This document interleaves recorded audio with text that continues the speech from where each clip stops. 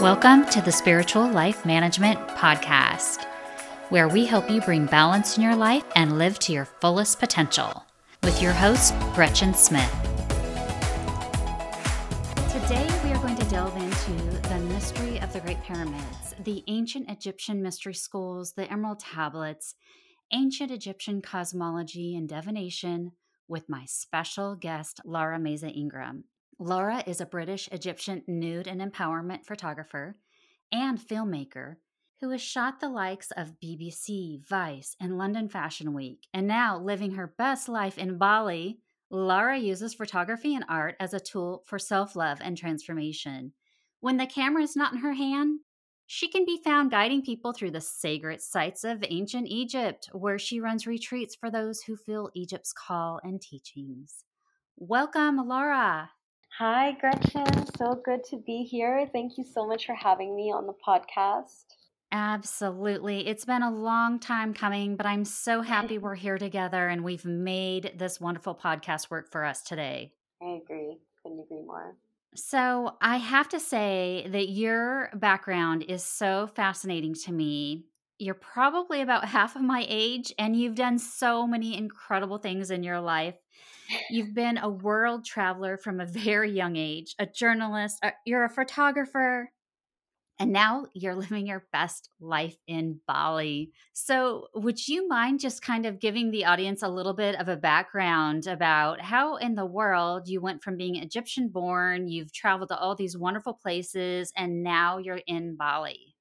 Yeah, absolutely. So I guess, I was born in Egypt, like you said, and half English, half Egyptian. Traveled around from a young age. And then, that was, I guess, mostly because of my dad's job. He was a journalist based in Southeast Asia. So I grew up in Thailand, actually. So I was always very, had this very deep connection to Asia. And Asia just always felt like my second home after Egypt. And then I ended up going to university in the UK, went to film school there, and had a really amazing experience. And definitely London and Brighton, where I was living for university, taught me so much. Yeah, I don't know, I think after a certain point it was just it just wasn't really feeling aligned for me anymore. I felt like it just wasn't a match to who I am as a person, the kinds of things that I value, even just like basic things like sunshine and warmth. Right. Yeah, I guess like this is definitely just the highly summarized version, but how I ended up in Bali. So I finished my degree, I finished university, and then I actually went back to Thailand because I was like, okay, I really miss Thailand, I miss Asia, I want to go back. So I ended up doing a TEFL course so I could teach English abroad and just travel around for a year. I ended up actually teaching English at a Buddhist wisdom school in the mountains of Khao Yai for a year. After teaching there for a year, I traveled around, and that was 2014. And towards the end of my trip around Asia, I actually went to Bali, and that was my first time visiting the island. And Bali is a very mystical, magical place. I always say that it's like the island from that show Lost. I don't know if you've seen it before, but it just has like a magnitude and a power of its own, and it's actually a she, like even the locals consider the energy of Bali to be very feminine. It's a very, very strong magnetic pull, and it's something that I felt, right off the bat the first time I was there. And I remember even having a moment to myself thinking, I'm going to live here one day. And so, fast forward a few years, I went back to the UK. I did a master's. I started working as a filmmaker, did my training at the BBC in journalism and documentary making. And then off the back of that was freelancing for a few years, doing photography as well. And then at a certain point, I remember, I think this was 2019, I was just feeling really stuck. I guess it's just the classic thing, on paper, everything feels, seems really good, great job, really great friends, nice community, things like going well on paper. But inside, I think I just felt very, very disconnected to, I guess, in a way, my heart and my soul. And I was just caught up in this really, really toxic hustle culture that is incredibly prevalent, I mean, in every industry, but definitely in the filmmaking industry. And I even remember just like these little things that I look back on that I just now find were, in a way quite unhealthy, in the sense that they were really enabling this really toxic culture of just like hustling nonstop and then eventually inevitably burning out, and it's just these little things of like you'd be working, in like the company building, and you'd be running into people and like just having little, office small talk, and people would be like, "Oh, how are you?" And you're like, "Yeah, I'm good, but I'm just like really, really busy. I'm just like so busy." And then the immediate response is like, "Oh, well, that's good. Busy's good." But we never really stop and ask, why do we associate that with something that's good? And in Right. reality, it's like, you're so busy, but like actually, I was honest to God, at certain points, I was working so much, overworking, hustling, juggling so many different things at once that I was actually making myself sick. Like I was actually Hmm. exhausted and I was getting ill. My immune system was just completely shot because I was barely, getting enough sleep, and, wasn't really taking the time to really tend to my needs, on a physical level in some sense, but also on on a spiritual sense too. And my soul was just starving, because I had that Yeah. initial connection. I taught for a year at this Buddhist school. I had, I definitely have had my awakenings, but it was just something that I totally lost for a while there when I was in, so caught up in this city life, I guess. The just the go go go, work work work, the overly masculine go getting energy, which is beautiful and needed, but What most of the world does, right? exactly, exactly. And and it's a constant struggle. It's like even this concept of staying relevant. I remember even at when I was freelancing. And everyone, you're always pitching, you're always networking, you're always trying to see, okay, what opportunities are coming up. Maybe I can work on this film, or maybe we can pitch this idea or have something commissioned. And then there'd come a time where like, okay, I'm going to take some time off. I'm going to go for just a typical break, just any kind of holiday. And you'd say this to people in the industry, and then they'd be like, oh, okay, but enjoy your holiday, but don't be gone too long because otherwise people are going to forget about you. And that was like a thing. I don't know if it's the same in your Yep. industry, Gretchen, but definitely in the film industry, and especially as a freelancer, it was like this threat, this like this Yeah. like underlying, seed of fear that is implanted into your brain as a trainee. Especially, I remember hearing it again and again, and it's like this conditioning of like we always have to be on all the time. And so anyway, Right. I had enough of that. I was like, okay, I just need a change because I just feel so disconnected to myself. And I found a retreat happening in Bali. This is in 2019, and it was a healing retreat with a coach that I had been following on Instagram for a while, a couple of years, and I just really, really resonated with her and her teachings and her way of being. And so, very, very, very spontaneously and very last minute, I was actually the last spot that was available on her retreat. I took it, and yeah, literally within 24 hours after the call with her, I bought my flight to Bali, went to the retreat, had one of the most incredible, profound, transformational experiences there. And I was just so enamored and enraptured by the magic of Bali. It felt so good to be back. It was like, this is just everything that I desire from a lifestyle point of view. And my soul just felt so happy there. And so when I left the retreat, I just thought, okay, you know what? I'm going to move there. Like I need to make this happen. I felt this little whisper in 2014. Now it's time to take action. So I started planning another trip back out to Bali for that summer. And I thought, okay, I had a project that was coming up in London. So I thought I'll finish this project. And then after it's done, I'll fly to Bali in the summer. And then, as it turned out, divine timing, as always, divine orchestration, my project actually got postponed. And so I decided, okay, I spoke to my boss at the time, and I said, hey, I know the project is getting postponed. I was actually planning to go to Bali in the summer, but since it's being postponed, is it okay? Can you be, kind of flexible with me here if I go now? and then I'll just come back to London once the project starts again. And if there's a little bit of overlap and I work remotely for a week or two, is that okay with you? And my boss at the time, and he's just the most incredible human. He's like, honest to God, one of my guardian angels, and he doesn't really know it yet, but he just has always been this incredible influence in my life. And he's like, yeah, no problem. We'll make it work. Bali sounds great. Like, go for it, just really being my cheerleader. So off I went. Uh-huh. And then a week later, after I landed in Bali, COVID happened. And I've Mm. basically been here ever since. Oh my goodness. So when you left, were you prepared to stay there for as long as you have? Did you have all your No. belongings with you? No, Oh my gosh. I thought I was gonna I was just going for a holiday, I was like, okay, look, I'm gonna spend a bit more time there, Right? see if I can make it work. But I essentially packed a bag for, I think I was gonna spend maximum 2 months. And then, when COVID broke out and it was officially declared a pandemic, my flights were canceled. And I booked flights again and Oh then they wow. got canceled. So I had one suitcase.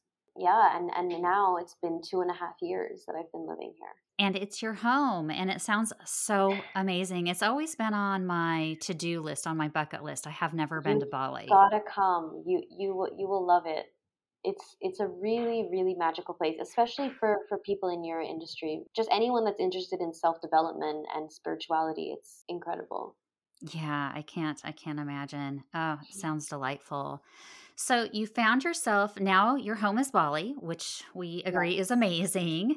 And you're kind of going back to your roots a little bit now. You Yeah. have found these just I guess a wonderful way to get back to Egypt. Yes. Would you Yeah. touch a little bit on your tours that you do? Essentially, obviously, as we've mentioned, my background is in filmmaking and photography. But of course, I've always had this, this spiritual side of me. But I always kept the two very, very separate. And I always, I guess, just kept my practice as my practice. I would never have imagined that I would ever be doing what I'm about to do this September. Mhm. But I think for a lot of people too, just everything with the pandemic and this kind of forced isolation and forced time alone, and I guess like a reset in a really profound way, it actually caused me to go even deeper into my own practice and into my own studies. And I think now where there's this beautiful interweaving of, my background as a documentary filmmaker, and in the same way, this continued to feed into my own personal fascination with ancient Egypt. And obviously, I'm from there. I was born in Cairo. I go back to Egypt at least once a year, with the exception of COVID because of restrictions. But other than that, I'm there every year. So I've always had this thing on the side, but never, never, never imagined that I would ever make this into a thing beyond just myself, right? So I Right. guess how it all unfolded was I was still in Bali, but at this point it was like, I hadn't been home in 2 years in Egypt, hadn't seen family. A lot of people can relate to this. And essentially, I started experiencing, I guess, a new form of, I guess, a new level of intensity, let's say, a new level of intensity in the form of lucid dreams and visions and intuitions coming through in a way that was incredibly surprising to me because I never really associated myself with that. I don't really work in the healing arts. As I mentioned, I'm working primarily as a creative and a photographer, and I do hold space in my own right, with the self Mhm. love and the empowerment shoots, but I never identified in that sense. And essentially what was happening was I was getting very, very strong messages to come home, to go back to Egypt. And so I followed it. I went back, and then I decided to take myself on essentially a quest to all of the ancient sites, all of the sacred sites, all of the pyramids, all of the temples. Many of them I had seen before, but just not at the level of consciousness that I would have had, that I had then. And this was last year. This was right before the beginning of this year. I went back, ended up staying for 4 months, just went and dove so, so deep. by the end of my trip, I got another strong message, and it basically was like, you need to take people on the journey that you've taken yourself on. And so essentially, that's where all of this came from. And I'm now about to lead my first retreat. It's called the Alchemy of Egypt retreat. And I'll be taking a very intimate group through all of the sacred sites of Egypt, through Aswan, Luxor, pyramids in Cairo, on an 11-day journey, which is also a huge initiation for me stepping into this role. So, yeah, it's actually my first retreat that I'll be doing this September. That's so exciting. First of all, I want to commend you for really listening to the universe and taking this plunge Mm, into doing something new and different in your calling. So mm, that's really, really amazing. thank you. And I love the name, The Alchemy of Egypt, you said? Yes. Yes. So, can we dive into that just a little bit deeper? What type of things will I'm going to call them your guests, be doing on this Mm. tour? And how is alchemy kind of built into the tour? Yeah, alchemy. So why I even named it the Alchemy of Egypt retreat. So the word alchemy itself actually comes from the the original name of Egypt, which isn't Egypt. It's actually Kemet. Mhm. Kemet is what Egypt, the ancient Egyptian civilization as we know it is actually Kemet. It's not Egypt. Egypt is a more modern name given to it. And so Kem or Kemet is where the word alchemy comes from, and it literally translates to black soil.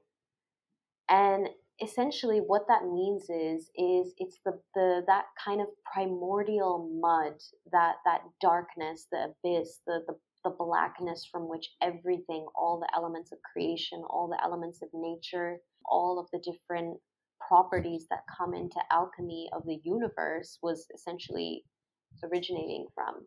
At the same time, we talk about alchemy on a much more, on a physical level. I guess what most people today would think of when they hear the word alchemy is, a process of transforming and transmuting metals into gold. And that's one part of it. Yes. But I think the other piece, which the ancient Egyptians were definitely incredibly concerned with as well, was the alchemy of our spirit. And it's like all the work that even we do today in, modern self-development, it's all roads lead back to the same place. It's all about this alchemy of our shadow, alchemy of our, subconscious conditioning or limiting beliefs, alchemizing our pain, alchemizing our trauma, difficulties in our life into something higher, whether that be love, whether that be oneness, whether that be a higher consciousness, and so these different threads of transformation are very much woven into the fabric of the entirety of the ancient Egyptian civilization. I mean, it underpinned everything that they believed in, and the way that they structured their society. And I guess what we're going to be doing on the retreat. So, to answer the second part of your question, essentially, we're really just going to be diving deep, and it's going to be a pretty intense retreat. I mean, in terms of we're going to a lot of places. There's going to be, quite a bit of domestic travel, and essentially, we're just touring all of these sacred sites, all of the ancient temples, all of the pyramids. We're seeing some sites that are also not even open to the public. We're going to be doing 3 nights on a beautiful private Nile dahabeya, which is actually the original boats that the ancient Egyptians also used. So there's no electric motor or anything. It's all just, really being carried by the wind, really connecting with the elements and with the water. Yeah, we're going to be doing things like having Blue Lotus tea ceremonies under the stars on the boat. We're also going to be weaving in a lot of different healing and different ceremonies, different practitioners that are going to be coming and sharing their magic with the group as well. It's a quest that we're all going to together as a group, and every single person has their own connection to Egypt, has their own reason, their own intuition that's calling them there. And I guess, yeah, we're going as a group to really unpack that and essentially create the set and setting and the space for profound life-changing transformation to occur if we so choose it. That sounds absolutely amazing. Oh, you just touched on the Blue Lotus tea ceremonies. Can you Yes. share with the audience, in case they're not familiar with it, what is Blue Lotus? What Mm. can one get out of or expect from a Blue Lotus tea ceremony? Yes.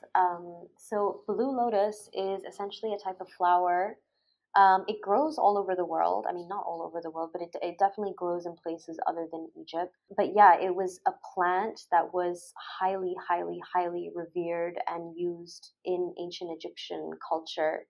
And even if you go into any of the ancient Egyptian temples or looking at any of their art, the different papyrus scrolls, you will very, very often see blue lotus. I mean, it's pretty much everywhere in the hieroglyphs as well. And Hmm. essentially, most people would take it as a tea, and you can literally just put these beautiful, gorgeous flowers, and they are very blue. And essentially just brewing them as a tea. But then there's also tinctures that can be made from them, oils, and essentially what it is used for. So the ancient Egyptians used it to heal all kinds of different ailments, but they also used it as a kind of celebratory, almost like it's not a psychedelic, but it kind of gives you a little bit of a euphoric feeling as well. And they would actually mix it with wine, with red wine, and they would sort of trigger some of these the more like euphoric effects, and they would actually drink it as part of their celebrations and feasts. One other thing that it can be really, really helpful in is assisting people with dream recall. And it can be an incredibly powerful ally if you are doing work in the dream space, if you are, wanting to explore lucid dreaming or astral projections. Blue Lotus is something that is also very often recommended for that as well. That's fascinating. Mm. And it seems that the Egyptians were, well, okay, let's get real. They were very, very advanced in so Yes. many things. Their healing, their medicine, they Mm. were very, very advanced in that area. The building of the pyramids is another great mystery and really just shows their advancement Hmm. and continues to just strike so many questions in so many people as to how that was done. Do you have any of your own theories or learnings as far as the advancement of this civilization? Yeah, absolutely.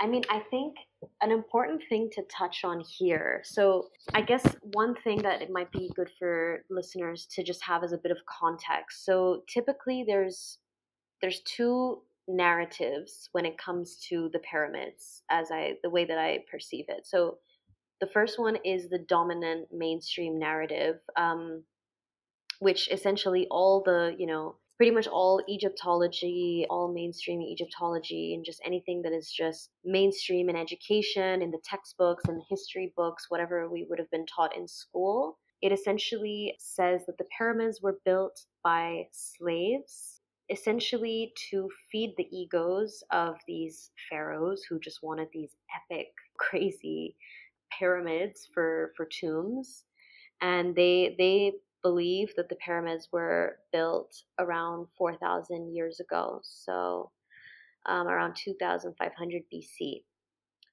Essentially, what I've come to realize in my own learnings and my own just reading, and there's so many incredible, incredible books out there that I can recommend for people that want to get a different perspective. But essentially, the other theory goes is these structures are far, far, far older than we've been led to believe. And so, one of the main theories of that camp is that they were actually built around 10,000 years ago, if not more, rather than 4,000 years ago. So, around 12,500 BC, not 2,500 BC. And then the other interesting thing about the pyramids is that mainstream Egyptology will say this is, these were all to feed the egos of these pharaohs and they were burial chambers, and that's that. But one striking piece of evidence is that no bodies or tombs were ever found in any of the pyramids, unlike any of the other temples where you will see that there are, the different sarcophagi, and clear evidence, okay, that this was definitely a burial chamber. There's markings and hieroglyphs which shows the name of the pharaoh that was buried, and there'll often be paintings, beautiful paintings and illustrations that depict some of their greatest conquests and their in their rulership. But the pyramids, you go inside and they're completely empty. There's no hieroglyphs in the Great Pyramids of Giza. There's nothing on the walls, and it's kind of crazy. I don't know if you've seen any like videos or anything of what they look like inside, but it's like you definitely get a sense when you're going in there that it feels like you're almost in an oven. Like it's Hmm. like there Yeah. it's like you wouldn't want to be in them when they were turned on. Right, right. And I personally have not been there. I have this really cool treadmill that does like virtual tours. Oh, that's so So I've cool. actually had yeah, I've had access to go on numerous tours of Egypt and Oh through my different god, that's pyramids and whatnot. amazing. Yeah, so I've never been there, but I have been taken in through this virtual treadmill tour, if you will, to, like I said, many of the sacred sites. And one thing that was really shocking to me is that some of them they were built with walls, if you will, or the tunnels. They're very narrow. I think it's like 3 feet or four Mm, feet, super narrow. and that's yeah, yeah, that's striking. It's interesting. I mean, there's so much that we could go into on just the pyramids alone, There's just entire books written just about this topic, obviously. Going back to the other non-conventional theories as to why they were built. So not for these, pharaohs to just feed their egos and have these really crazy, outlandish tombs just for them. But many people from the other camp actually believe that they were created as power generators. Mhm. And Yes. going back to the how advanced this civilization was, and the technologies that they were actually capable of creating and producing, the science behind the pyramids and how that actually works on a physical level is quite incredible. It certainly is. It's just absolutely incredible. I mean, the precision of the stones Mm, alone, yeah. that's incredible. How quickly they built the pyramids. Let's see, they align with stars, Mm. just to name a few of the, very advanced, unusual things about the pyramids. And I believe they're built on a ley line. Is that correct? Yes. So the pyramids are actually built on the crossing of two different ley lines. And it's actually these crossing points is where you'll often find big, megalithic structures or very ancient sacred temples around the world. So even if you look at the pyramids in Mexico and also Stonehenge in England, those are also built on the crossover of two ley lines. And essentially, why that is because at these crossing points, it's actually where one ley line that has a very, very strong electromagnetic charge is crossing over one that has a weaker charge. And then in the crossover, it's essentially transferring some of its energy over to the other line. So it's actually fulfilling a very, very important purpose in terms of, dispersing energy across the Earth's grid. And the choice to build these sacred sites on these particular places is absolutely not by any coincidence. Yes. Even in the other thing about the choice of where the pyramids were built, there's actually aquifers, like sandstone aquifers, which is essentially like these little kind of like just little like roots of just water. So it's like it's almost like, you know, if you think about our veins and capillaries in our body, it's kind of like that, but under the earth, and all of these little like veins are just like filled with water. And essentially what that means is that it gives it another layer for it to be able to produce electricity and charge and power. So, you know, even if you shine, you know, even if the sun shines on moving water, that creates energy, that creates a certain charge. And so the way that the pyramids were built were, you know, essentially they took all of these different factors into consideration, even the stones that they used. The type of limestone that they used has a very high constitution of mercury inside the stone. And then the casing, so if you look at images of the pyramids, you can't really see them on two of them, but on the middle pyramid you'll see that you'll see the main stone, you know, the main like giant, you know, megalithic stones that make up the pyramid. But then you'll also see at the very top of it, it's like this casing that has kind of been eroded off now, but you'll still see it at the very top of Yes. the middle pyramid. And yeah, you know what I mean by that. And essentially, again, that was to built very specifically to encase the energy and to encase the charge. It's like, you know, how wires have you know, like a casing over them. It's the exact same thing. It's to not let the energy that was being cultivated by the pyramids, the technology in the pyramid, from, you know, leaking out everywhere. Right. Yeah, that was something that I was fortunate enough to see and learn about on my, if you will, virtual tour. Mm. And I thought that was quite amazing and quite impressive.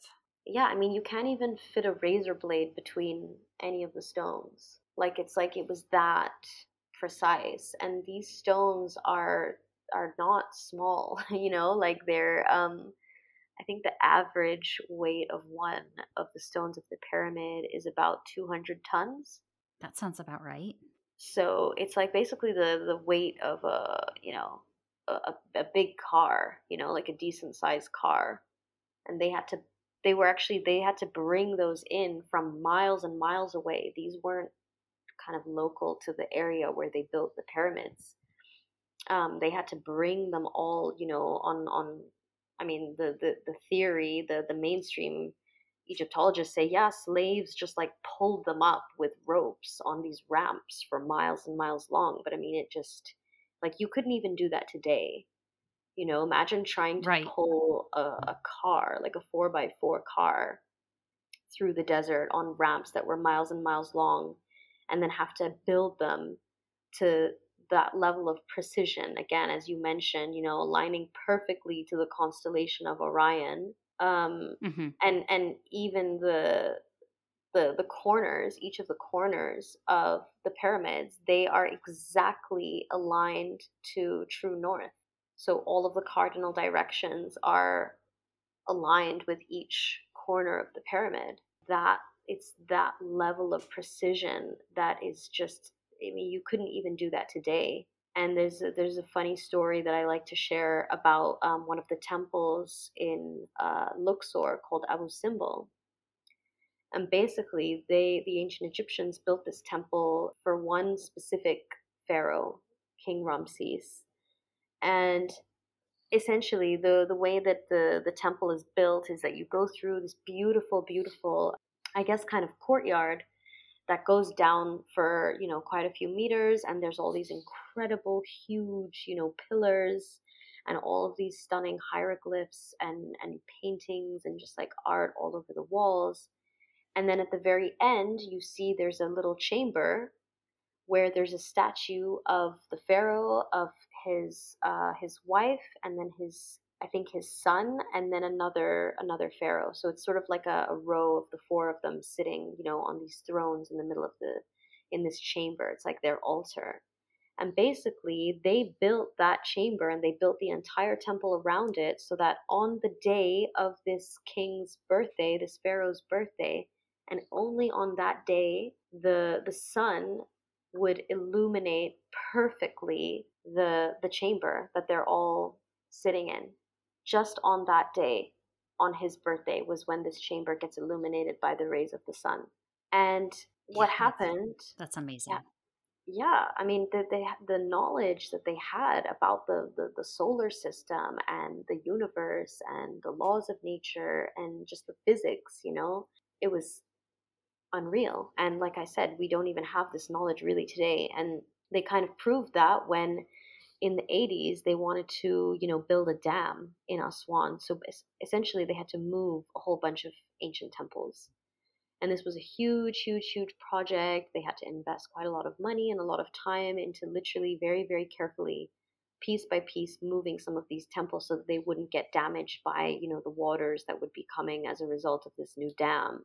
And so they moved the temple, this Abu Simbel temple. And even with all the technology that they had, okay, this was back in the 80s, early 90s, so it wasn't the technology we have today, but still compared to quote unquote 4,000 years ago, slash in reality, 10,000 plus years ago, they moved that temple and they could not replicate what they had done with the chamber. And so now the light shines through on that chamber the day after his birthday. Oh, I love the story. It's so sad that they moved it and they I know. can't replicate it. Well, it just shows you Oh. though. In a way, it sucks that that happened because it's like God, you really messed it up. But at the same time, it's actually just more proof. It's just more proof that like we're not really giving this civilization the full credit that's due in terms of what they were actually capable of. Oh, I completely agree with you there. That is for sure. So, we've touched on a few things already that are just absolutely amazing that they were able to do in their Mm. time. But not to mention, I believe that it's built on the root chakra. Is that not correct?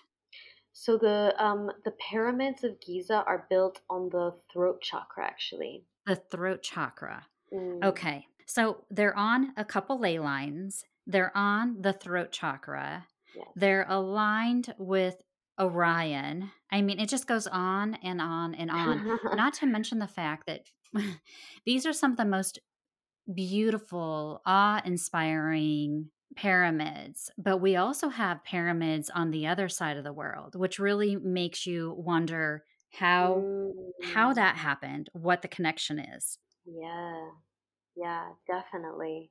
I mean, I would love to visit, all the pyramids in the world. Honestly, I unfortunately haven't been able to see the ones in Mexico yet. But it does really, make you wonder, as you say.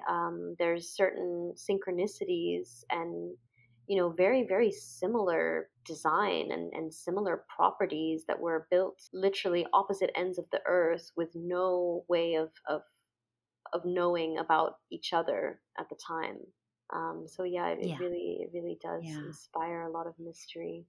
Wow. So we've talked about a lot of the interesting facts, if you will, about the pyramids. But a question for me is, do you feel a certain vibration when you're there? How does it feel Mm. to literally be there? Is there a vortex or a grounding, or what happens in your body when you're there? I love this question.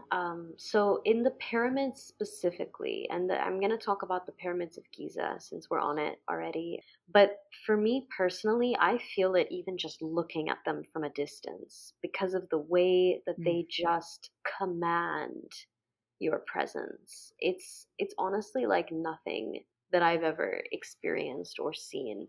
And when you go inside, and this is something that I actually experienced personally, and this was before I knew that it was even the throat chakra of the earth. But I remember going inside and I had this very, very strange feeling overcome me, which was I just wanted to sing. And Oh. I'm not a singer. I mean, sure, I like singing in the shower, but it's not my main jam. I remember very, very vividly. It was like it was so strange. It just these sounds just wanted to come out. And then I started looking into it, and then it turns out this is actually a very, very common experience. A lot of people have talked about this, and of course, yeah, now we understand that it's no surprise that it is on, sits on the throat chakra of the earth. And I would definitely say that, again, if we believe in the theory that it was a generator for power, electrical power, you can feel the charge, you can feel the, viscerally in your body, you can feel that there's a vibration. And I would say that it's a very intense energy. There's temples that I've been to in Egypt that are powerful, but a lot softer. The energy is a lot softer. It's more angelic, it's more light. I would say specifically for the pyramids, it's a very, very intense, potent, I would say masculine energy as well. But at the same time, it's everyone has their own lens and everyone has their own level of sensitivity. So I would say if you're someone that has some type of a practice, if you're someone who, meditates and things like that, yeah, I would literally bet money that you would for sure feel something in your body going inside, because, my belief personally is that they were built to generate power. And so, you can feel the charge there. Just one more reason to sign up for your retreat. So you're already full Yeah. for this year. And are you full for next year? Are you taking a wait list? Yes, so we are taking a wait list. Yeah, that's definitely the best way to find out more about it. The way that I did it with this retreat, and the way that I will do it for all the retreats, I think, is I took calls with everyone that was interested, because it is a very intimate group, and it's, yeah, I guess I would say like quite highly curated in the sense that, the journey that we go on is something that's going to be very likely to be profound and life changing. Again, it's up to you what you do with the experience, with, like everything. But ultimately, I think that the people that are ready for this type of experience tend to be a full fuck yes. And with that comes, the commitment and the devotion to really doing the inner work and the preparation, and really, coming to this experience with an open mind and an open heart. And yeah, and just that curiosity and that commitment to, being the shaman of their own experience, and just being ready for some really, potentially life changing experiences. So you have an absolutely gorgeous website, which is House of Light. And Thank that's you. HAUS, House of Light. Is this the best place that people can reach out to you and if they're interested? Yes, that is currently the best place, because, as I mentioned to you before we got on the podcast, my Instagram was recently deactivated. So for now, www.houseoflight is my website, or just email, which is just hi@houseoflight.com. But all of that is also on the website too. Wonderful. And of course, I'll have all this information down in the show notes for our listeners if they want to reach out and connect and inquire about your next upcoming trip. And I have to say, once they go to your website, though, your website is just an absolutely beautiful artistic display of some of your photography work that you Mm, do as well. You are just amazing at helping women just really embody their empowerment that they have and their femininity. mm. I would love for you just to touch a little bit on your photography and what you're doing there. Yeah, thank you. Thank you so much for the kind words. Yeah, so essentially, the work that I do with photography is, I guess I use the camera and photography as a tool to facilitate healing, radical self acceptance, and self love. And this really Hmm. came off the back of my own experience, and doing a nude shoot for the first time, which was actually, funnily enough, at the retreat that I told you about, that we chatted about earlier on in the podcast, the retreat that I came to in Bali. And so, we each had to do, well, not had to do, we each were invited to do a nude shoot. It was something that really, really helped me shift a lot in the way that I perceive my own body, the relationship that I had with myself, so many different stories, which we all, have. But mine Yeah. was, oh, I'm a photographer, I'm behind the camera, never in front of the camera. So all of these, deep deeply rooted conditionings and fears that we have around being seen, and many people, I think, can relate to that. It's a very Yeah. human quality: fear of being seen, fear of being rejected, all of that. And so once I started to realize how powerfully this could actually be alchemized through photography, because it is literally a mirror. The camera is a mirror, and there's nothing, in a sense, more vulnerable than showing up raw, showing up naked, and then having your photo taken, because it's like that is just the definition of you being seen. And it works on an even deeper level beyond just the physical, but that vulnerability, that willingness to just go there, to meet your edge, to really just to stand, and hold yourself, and really be witnessed in that. No matter if you don't have the bikini body that you were hoping for, or no matter if, oh, I wish I had done this a month later so that I could have gone to the gym more, or like cut down on sugar, or whatever it may be. It's like, no, like in this now moment, whatever your body is looking like, whatever place that you're in, to be able to stand and show up. And it doesn't even have to necessarily be nude, but of course, like, for sure, it's very, very powerful when you are.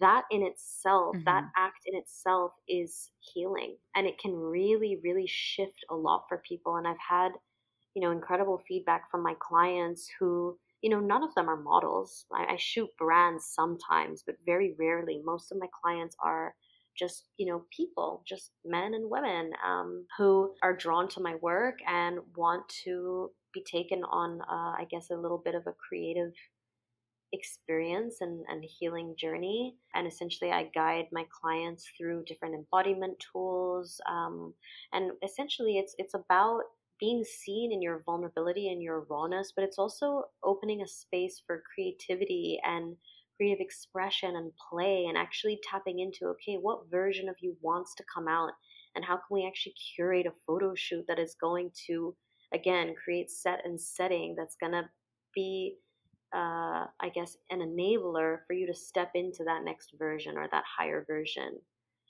So there's so many different ways that I like to play with that in my different shoots. And but ultimately they are all designed to empower and to leave you feeling empowered. And then the best part is that because it's photography, you have this experience, you have the healing, you feel the shift, but then you also get the physical proof, the evidence. The brain loves evidence, where you can actually, from years and years and years later, imagine showing your kids or your grandkids, oh my gosh, this was this, photo shoot that I did that was really, really incredibly empowering. And this was me in that chapter of my life. And how sacred that moment is, and that version of you is so, so, so sacred, and something that you can always cherish. Right. That's incredible. I really love the unique way that you've tied your work in photography into this real, authentic, almost spiritual awakening Mm, opportunity. And hmm. that's just really just unique and something different that I haven't heard a lot of people doing. And what an experience. Thank you. So, you're so welcome. So, I've got to ask, because your retreats that you're doing, if you will, or tours that you're doing in Egypt, will you be doing any photography as well during that time with the people that are on your tour? So it's funny. I actually will be doing a little bit. I mean, I feel like I thought, oh, this can be a photography thing and this, and we'll take photos in all the temples and all of that. But then I just realized, you know what? It's just going to be a lot for me as like a leading the retreat and facilitating. For me to also be taking photos, Hmm. but of course I will bring my camera. I mean, I can't not. But I have actually arranged for another photographer and videographer to be there and help us capture some of the moments. And then, yeah, and then absolutely, like, I'll have my camera with me if I want to, capture any of the guests that want to have photos of themselves in these incredible temples, which are absolutely, some of the most stunning, intricate, detail-oriented backdrops that any photographer would ever dream of. But I think just like intuitively going in as my first retreat, I just thought, okay, I don't want to potentially put too much on my plate. So that's why I did bring in another photographer. But yes, in short, there will be, but I don't know if I will be doing all of the photography. Right. Which, okay, that makes complete sense to me. Yeah. Wonderful.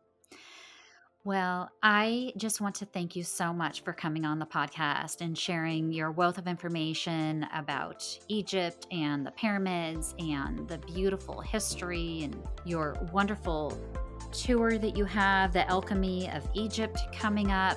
It's just been a real joy to have you on the show and connect with you today. So thank you so much.